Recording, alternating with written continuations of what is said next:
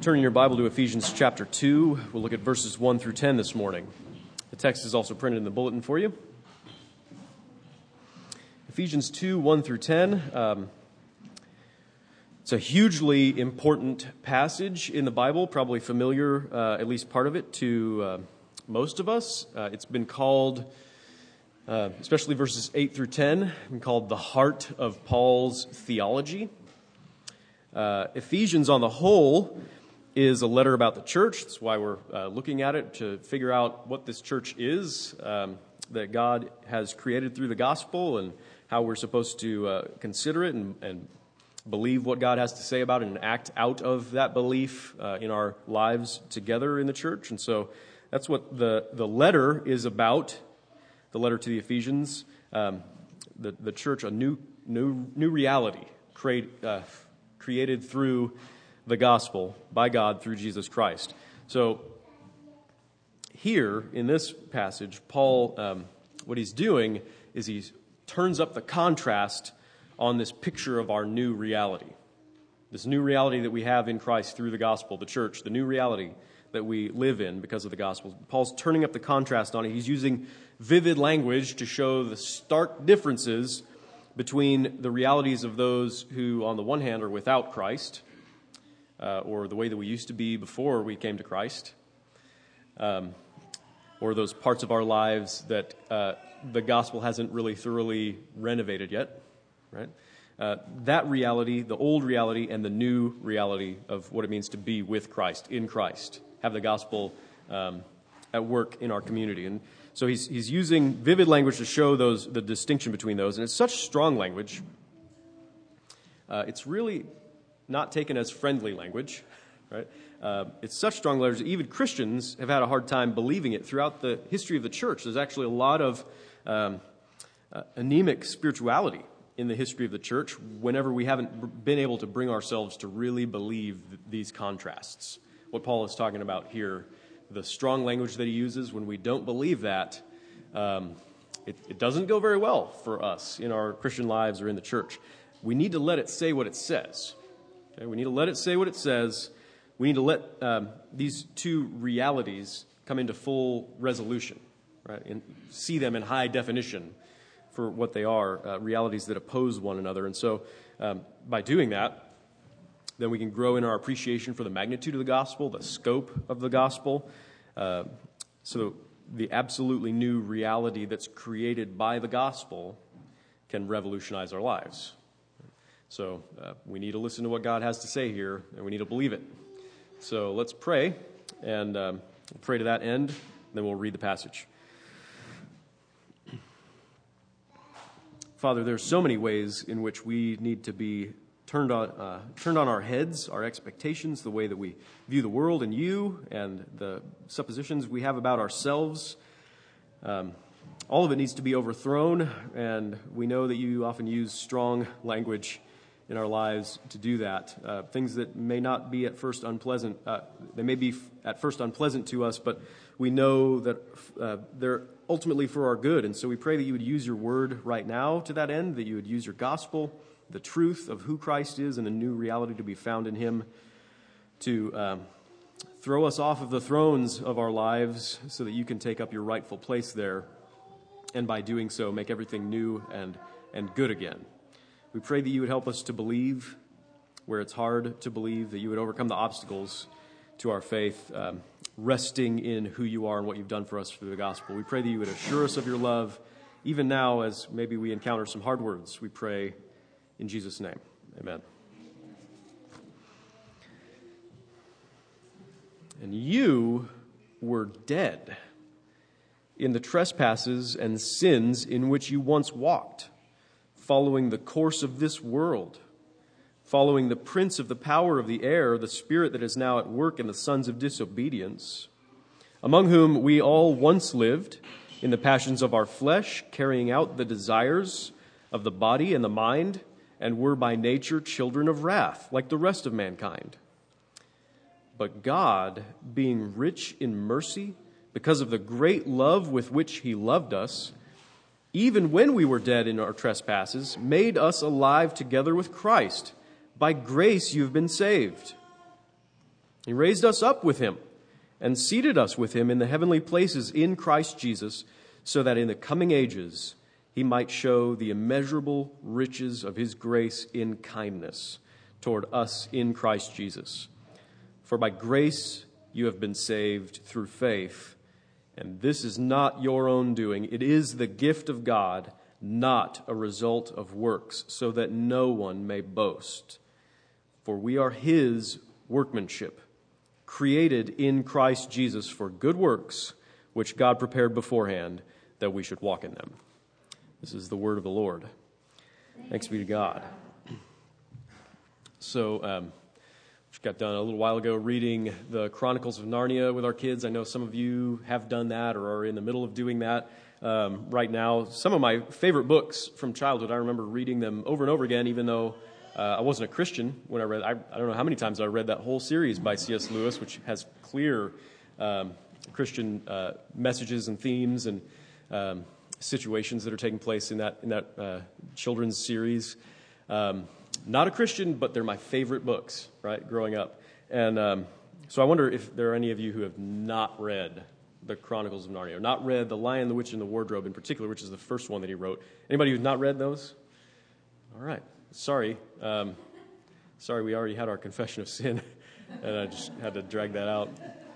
Joe's able to do that pretty well, like on demand.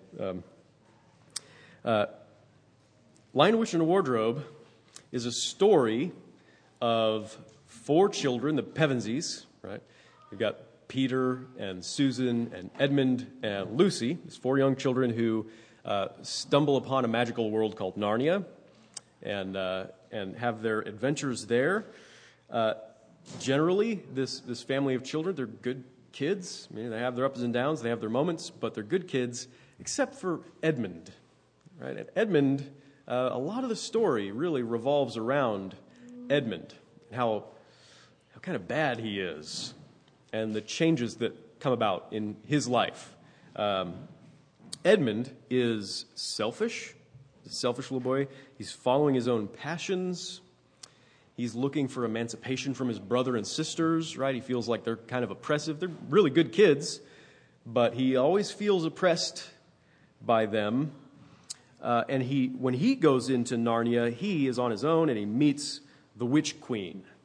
I find out later in the books her name is Jadis, but she's a witch, she's a queen. I'm going to call her the Witch Queen. So she's ruling over Narnia and keeping it oppressed with a perpetual winter.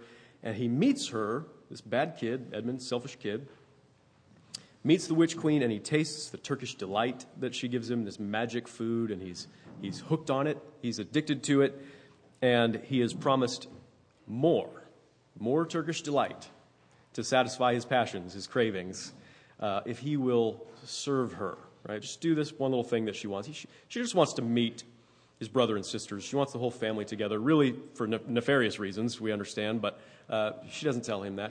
Just do this simple thing. Come and introduce your family to me. And the promise isn't just for more like Turkish delight. It's also for power. It's for power over your brother and sisters, right? Not just freedom from them, you'll get to rule over them. That's the promise that she makes to him. And so upon his service, he'll get these things apparently. And so he does what she wants. And he digs himself deeper and deeper into a relational hole with his brother and sisters, where he deceives them and he has to lie to himself in order to pretend that he's still okay, that he's not actually a bad guy, that he's not out to really harm them. He has to lie to himself. He won't admit that he's in serious trouble. He won't ask for help. People who obviously are able and willing to help him, he doesn't ask them for help. He eventually finds himself in the Witch Queen's dungeon, captive and enslaved and cowering before her, unable even to think about escape. He just can't even think. He's so terrified of her. She's so strong, he can't even think about escape.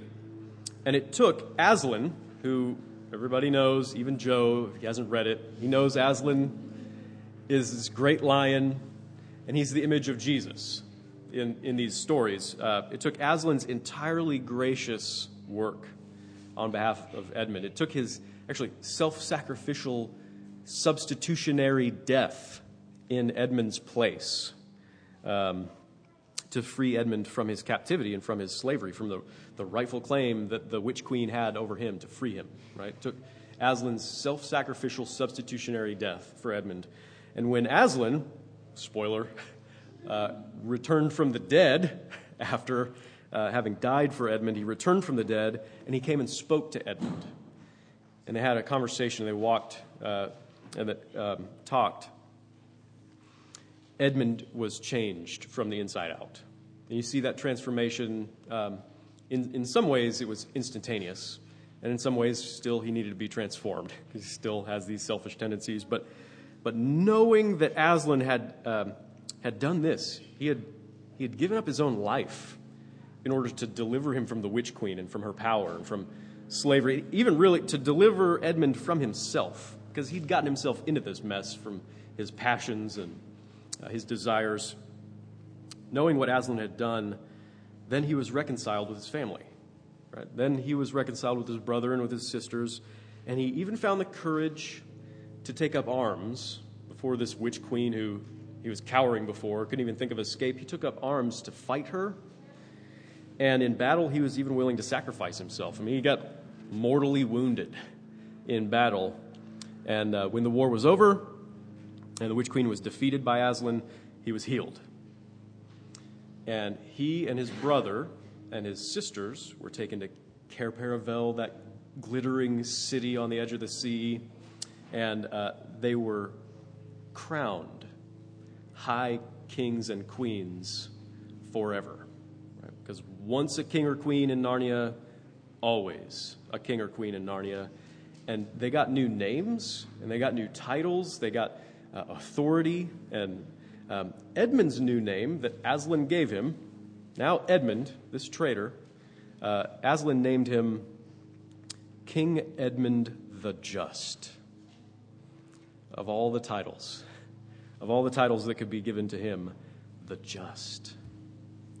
This traitor, the one who was unjust, by sheer grace, he'd been made a king and called just. That was his new name. Right? It's hard to imagine a better illustration of the new reality that's created for us by the gospel, by God in the gospel of Jesus Christ. Paul is saying in our passage, and he says in a lot of places, that those who trust in Christ have been granted even more spectacular grace, have been granted even more, given even more profound title, and so we have resources for an even brighter transformation than we see in Edmund. Right? Traitorous, selfish Edmund become King Edmund the Just. We have it better than him in the gospel of Jesus Christ, and it's true.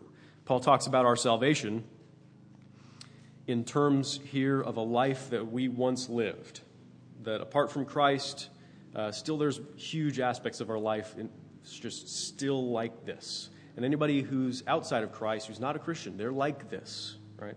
So this is a plague that we still feel the effects of, this old life we once lived, and he's talking about salvation in terms of that old life and in this new life that we've been raised to by the grace of God alone. Right? That's the big contrast. So the heart of the contrast between the old life and the new life, the heart of it is a difference in identities.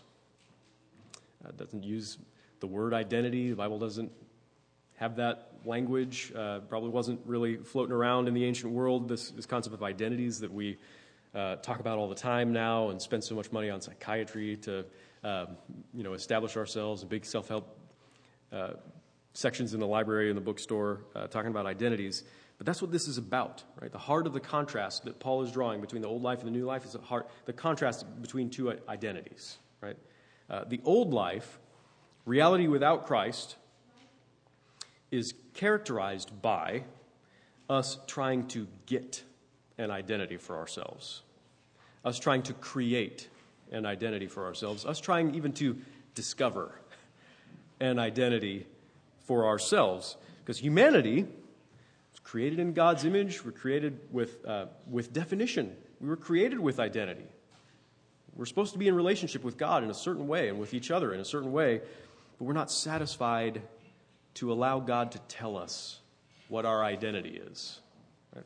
Humanity is not satisfied to allow God to tell us who he made us to be. We want instead to reach out and take our own reality on our own terms. We want to decide who we are, who we're going to be, what our lives mean, where we go, what we do. Right? And this is very, very deeply embedded in a culture like ours, where we just don't even think about the fact that we ask our kids, who do you want to be when you grow up? What do you want to be when you grow up? Right? As if they're going to shape their identity by making choice after choice and more important choices along the way, and then either discover or create who they're going to be when they grow up. Putting a tremendous burden on ourselves and our children when we do that, but we ask and we don't even think about it. That's a normal question, right? That's what you do. Engages the children's imagination, doesn't it? We want to create our own identity. This is part of who we are as sinners. We want to create our own identity that we imagine will bring us the kind of glory that we want or think we deserve. Right? We want to create our own identity to bring us glory, the glory that we imagine. And that's been with us since the beginning, right? Since the garden. That's what Adam and Eve did. They said, we're not content with God telling us how things are and who we are and what our relationship should be like with him. We're not content with that. We're going to reach out and take it for ourselves, what we imagine to be good. We're going to become something other than what we've been told we should be. Right? We're reaching out to create our own identity. And the Bible calls this a lot of things that will probably insult you. But here, Paul calls it death. Death. To be the kind of person who wants to create or discover your own identity. It's called death. He says, you were dead in the trespasses and sins in which you once walked, following the course of this world, following the prince of the power of the air, among whom we all once lived in the passions of our flesh, carrying out the desires of the body and the mind, and were by nature children of wrath, like the rest of mankind. Right? Nobody escapes this label. We're all dead in trespasses and sins. Right? And when Paul says you were dead in your sins, he's not being hyperbolic. Right? He's not just trying to say something for the shock value of it. He's summing up reality. Without Christ, apart from Christ. Reality on our own terms, the reality of those who want to create their own identity, to do their own thing, that reality is what the Bible calls death. Right? There's no life in it. In the Bible, the concept of death is more complex, more significant than simply physical inactivity, where your organs stop functioning and there's no more electrochemical activity, right? In the Bible, death is more complex than that. It's more meaningful than that. It includes things like spiritual inability. It includes things like relational estrangement, right? Disunity and enmity. So for Paul to say, you were dead in your sins, is more like a betrayed spouse saying with tears of anger and hurt, you're dead to me. You're dead to me because of who you are and what you've done to me. That's what it's like when Paul is saying, on God's behalf, you're dead in your sins and trespasses. You are dead to me, right? It's a state, right? It's a relational death. It's a spiritual death, and it's also an inability. It's the absence of love. You cannot love. It's the death of the ability to love like you're supposed to love, like you were made to love, like people who are made in God's image are made to give themselves to the other. And for the sake of the other, you just can't do that anymore. Right? Not really. That's what death is. So Paul says that this comes by following what the Bible says are basically our three greatest enemies as Christians. Right? Following the course of the world. Following the devil, the demon king himself. and following our own passions, our own desires, the desires of our bodies and our minds, self-centered desires. Ultimately, this is about pride, because all of these things, they just kind of boil down to pride, right? The course of the world, the whole world promotes self-centeredness and pride. Pursuit of your own identity. Whoever you want to be, you can reach out and be that person, right? The devil exemplifies this. This is what caused him to go astray in the first place, is pride, the Scripture says, over and over again, and sinful flesh pursues it, right? We are self-centered, we're self-absorbed, we cannot love, we're dead, we're cut off from God and from true relationship, from real love, right? We're spiritually dead. So it's a pretty bleak picture. Without Christ, trying to achieve an identity equals wholesale spiritual death. As severe as this is now, and as clear as it is here in the text, it is not obvious to us. Right? We're dead without knowing it. And this is why we talk about it all the time. Right? Because we're dead without knowing it. God has to tell you that this is your natural state. Right? Because otherwise you would not believe that. You'd refuse to acknowledge it. You'd refuse to look at this kind of thing in yourself and say, yeah, that's me. Right? You'd refuse to say it. You don't want to know this about yourself, that you're spiritually dead. Right? Apart from Christ, nobody wants to hear that. Our spiritual death, by definition, is the attempt to get life for ourselves. So if we're just sold on that endeavor, then acknowledging our death, that's counterproductive at best, right? It threatens the great plan for my life. In this state of spiritual death, attempting to get life for ourselves, we set up everything in our lives in order to avoid knowing that we're spiritually dead, in order to avoid the reality of it, right? Because that would not be conducive to getting life for ourselves, reaching out and taking it. We like to compare ourselves favorably to others. Right? This is what we do. If anybody's spiritually dead, I can imagine who those people would be. People in their sins and trespasses. I can imagine that we compare ourselves favorably to others, or we like to do good things to convince ourselves that, we're on the right track. I know I'm getting somewhere here because I'm a good person, right? I know I'm not perfect, but compared to other people that I can think of, we push this stuff way to the back of our minds so we don't even know we're doing it. Right? We don't even know that this is how we're viewing the world. But God says you need to know the reality. Right? You need to be aware of who you are and what your pursuits are. He says the reality is that apart from Christ, in and of yourself, you're no better off than the worst imaginable villain. You really aren't. Right? In fact, you're no better off than the demon king himself. Apart from Christ, you have the exact same problem as him. You're self-seeking, and you're proud, and it's killed you. And you're trying to achieve life for yourself apart from God, and that's where death is. It's the same problem the devil has. You're no better off than him apart from Christ.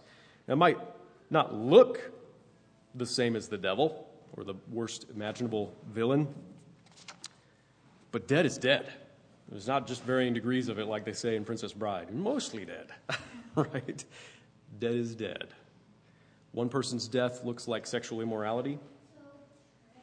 One person's death looks like idolatry. Another person's death looks like adultery. Another's like theft. Another's like greed. Another's like being a good, moral, religious person thinking that'll get me somewhere that I want to be. That's all death. And in spite of all this, even though this is the kind of reality that we've chosen for ourselves, we thought this was the best way to go, and look where it's gotten us, even though that's the truth of our reality apart from Christ, out of sheer grace, God has created and given a new reality to us. Didn't have to do it, he did it. At great cost to himself. It says in verses 4 through 7, but God. Those are two great words right there.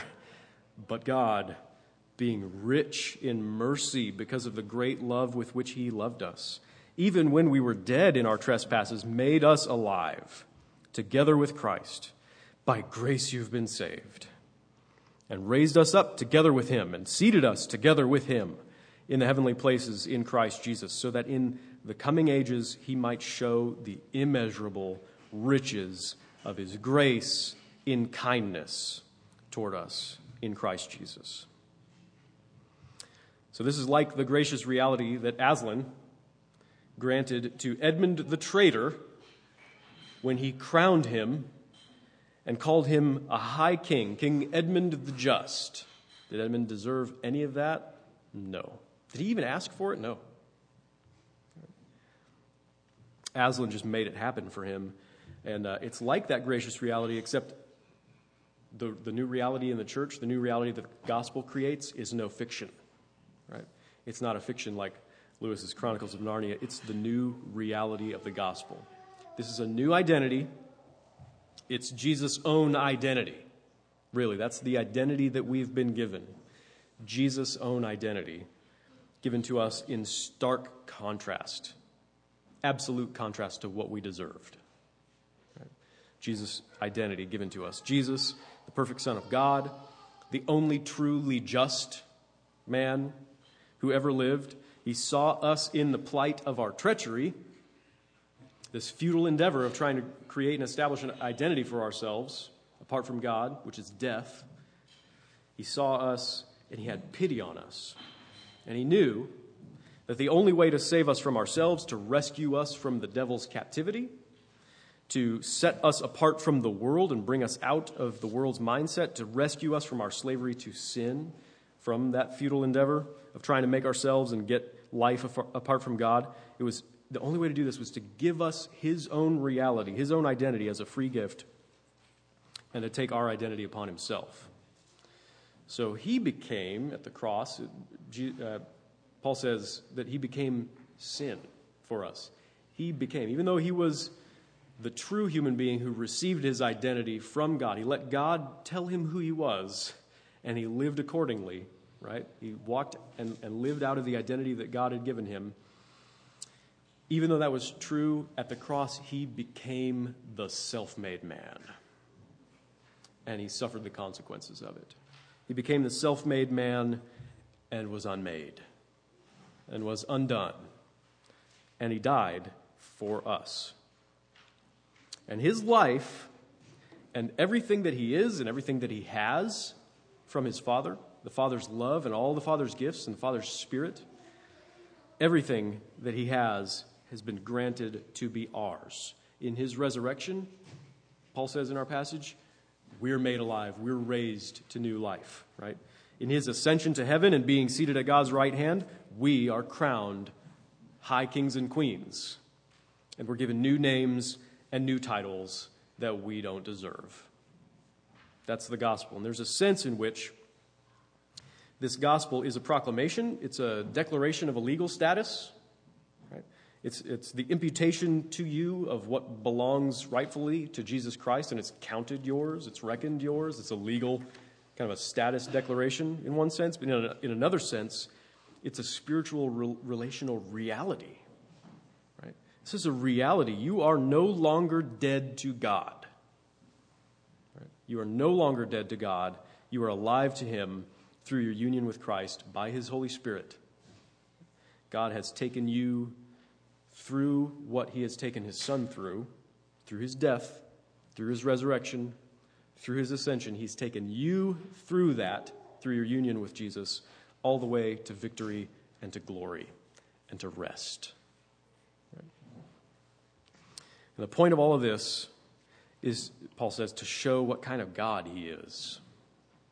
That he would do this for people like us. Right?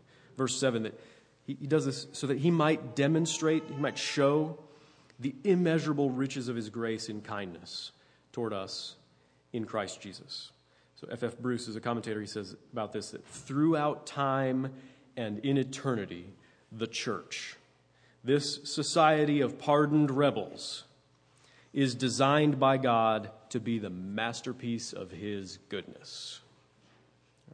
To show what kind of God he is. He's created a new reality. He's created the church. It's the beginning of a new creation in Christ. It's his masterpiece. And it's all past tense. He's already done it. Right? He's already done this. You already have, by grace, through faith, you already have this new identity. It's not something you could ever earn. You only accept it. You only receive it. Right? It says, verses 8 through 10, by grace you've been saved through faith. This is not your own doing. Say that again. It is not your own doing. It is the gift of God. It's not a result of works, so that no one may boast. For we are his workmanship, created in Christ Jesus for good works, which God prepared beforehand, that we should walk in them. This is not about you establishing your identity before God. It is not of your doing. It is not of your works. That way doesn't work. That's death. It's the gift of God. It's the free gift of God by his grace through faith. Right? That's how you have this new identity. It's given to you up front. It's not something that you achieve. Right? It's given to you up front freely. And so Craig Barnes says that life is a gift to be received with humility and gratitude, not an achievement. Most of the biblical narrative for our lives can be seen as the unfolding drama of what happens when we do and do not accept our created identity as males and females made in the image of God for communion with this Creator. Right? The Bible's about this. This is the contrast at the heart of the Bible. People who do not accept the identity that is established for you freely as a gift by God, your Creator and your Savior. People who do not welcome that and try to get their identity for themselves, and people who do just rest in it and receive it humbly and with gratitude. Right? That's the two kinds of people that there are in the world, and that's the contrast that's being drawn out in so many different ways in our passage. We were dead. Now we're alive. Again, brought to new life. We were following the devil, following him as his slaves. Now we are seated with Christ in the heavenly places, where he is, where Paul's already pointed out, he's far above all rule and power and authority. Right? We're not anybody's slaves anymore. Right? We were children of wrath. Now we're recipients of mercy and grace and the richness of his kindness to us. We were boasting in being self-made, creating and discovering our own identity. That's what we were, and now we're resting in his gift. We were relationally estranged from God, and now we have this corporate salvation. Corporate salvation, the language is, we are his workmanship. We, plural, are his workmanship, singular. Right? This thing that he's doing in the church in knitting us together into one body in Christ, that's a corporate thing. We're no longer characterized by relational estrangement. We're characterized by love and community. We were walking in sin. Now we get to walk in good works. Right? Like Bono said, grace makes beauty out of ugly things. Do you know that you're an ugly thing apart from Christ? And that the only way to be made truly beautiful is to be found in Christ by his grace through faith? That's how God works. He makes beauty out of ugly things. And it's a decisively new reality that he's created. And it's binary. You've only got the two choices. Right? There's only two kinds of people in the world. You're either saved by grace or you're trying to make it on your own.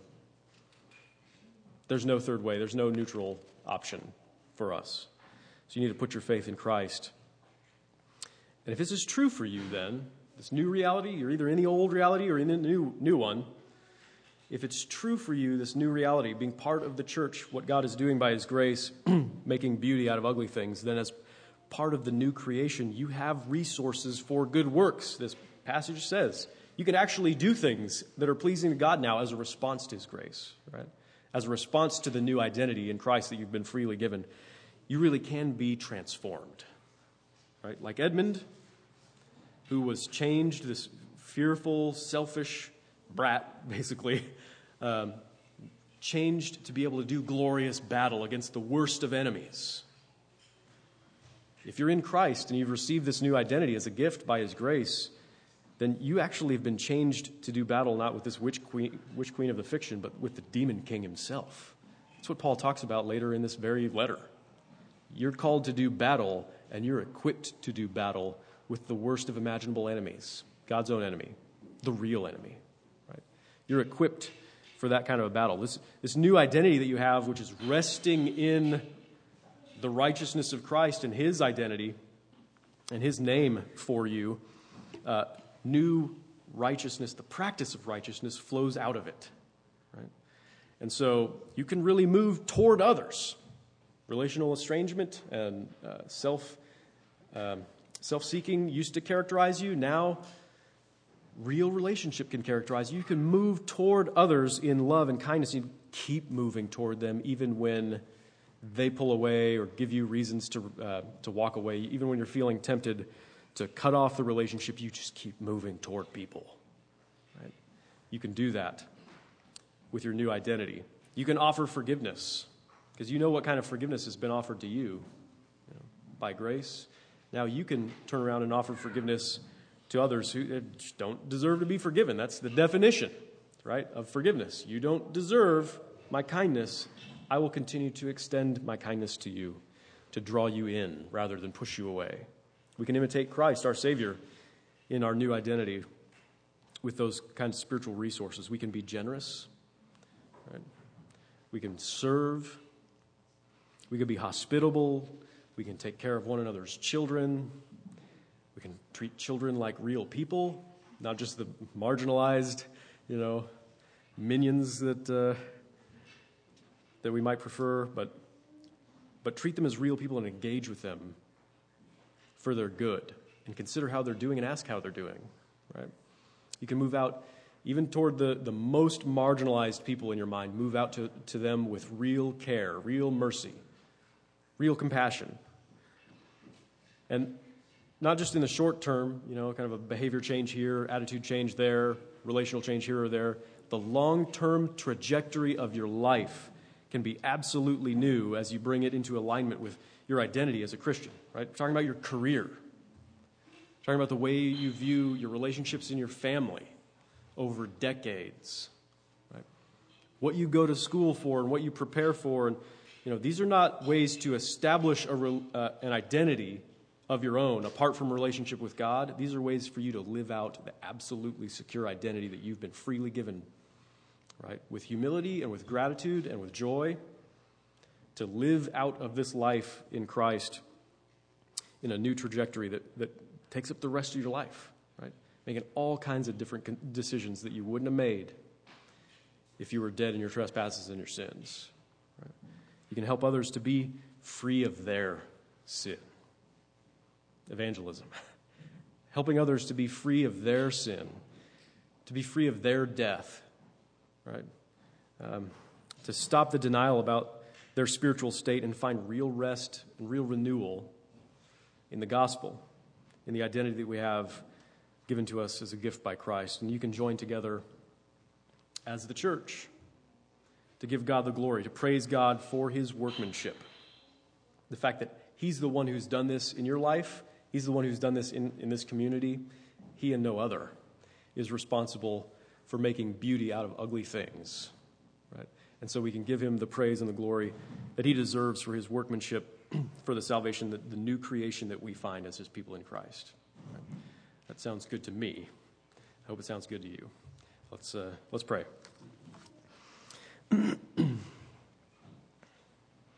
Father, we pray that you would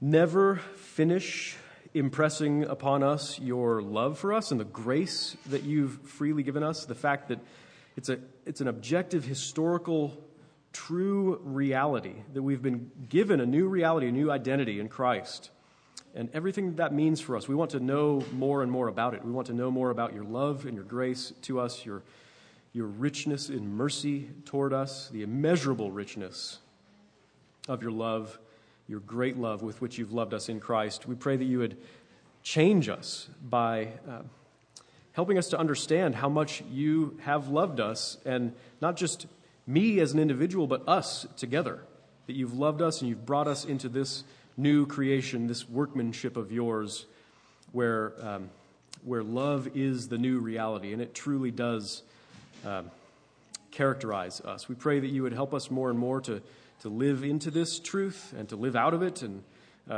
be transformed externally and visibly, but really and truly and with integrity, to be transformed into the likeness of Jesus Christ, who gives us this new identity freely as a gift. We pray in Jesus' name. Amen.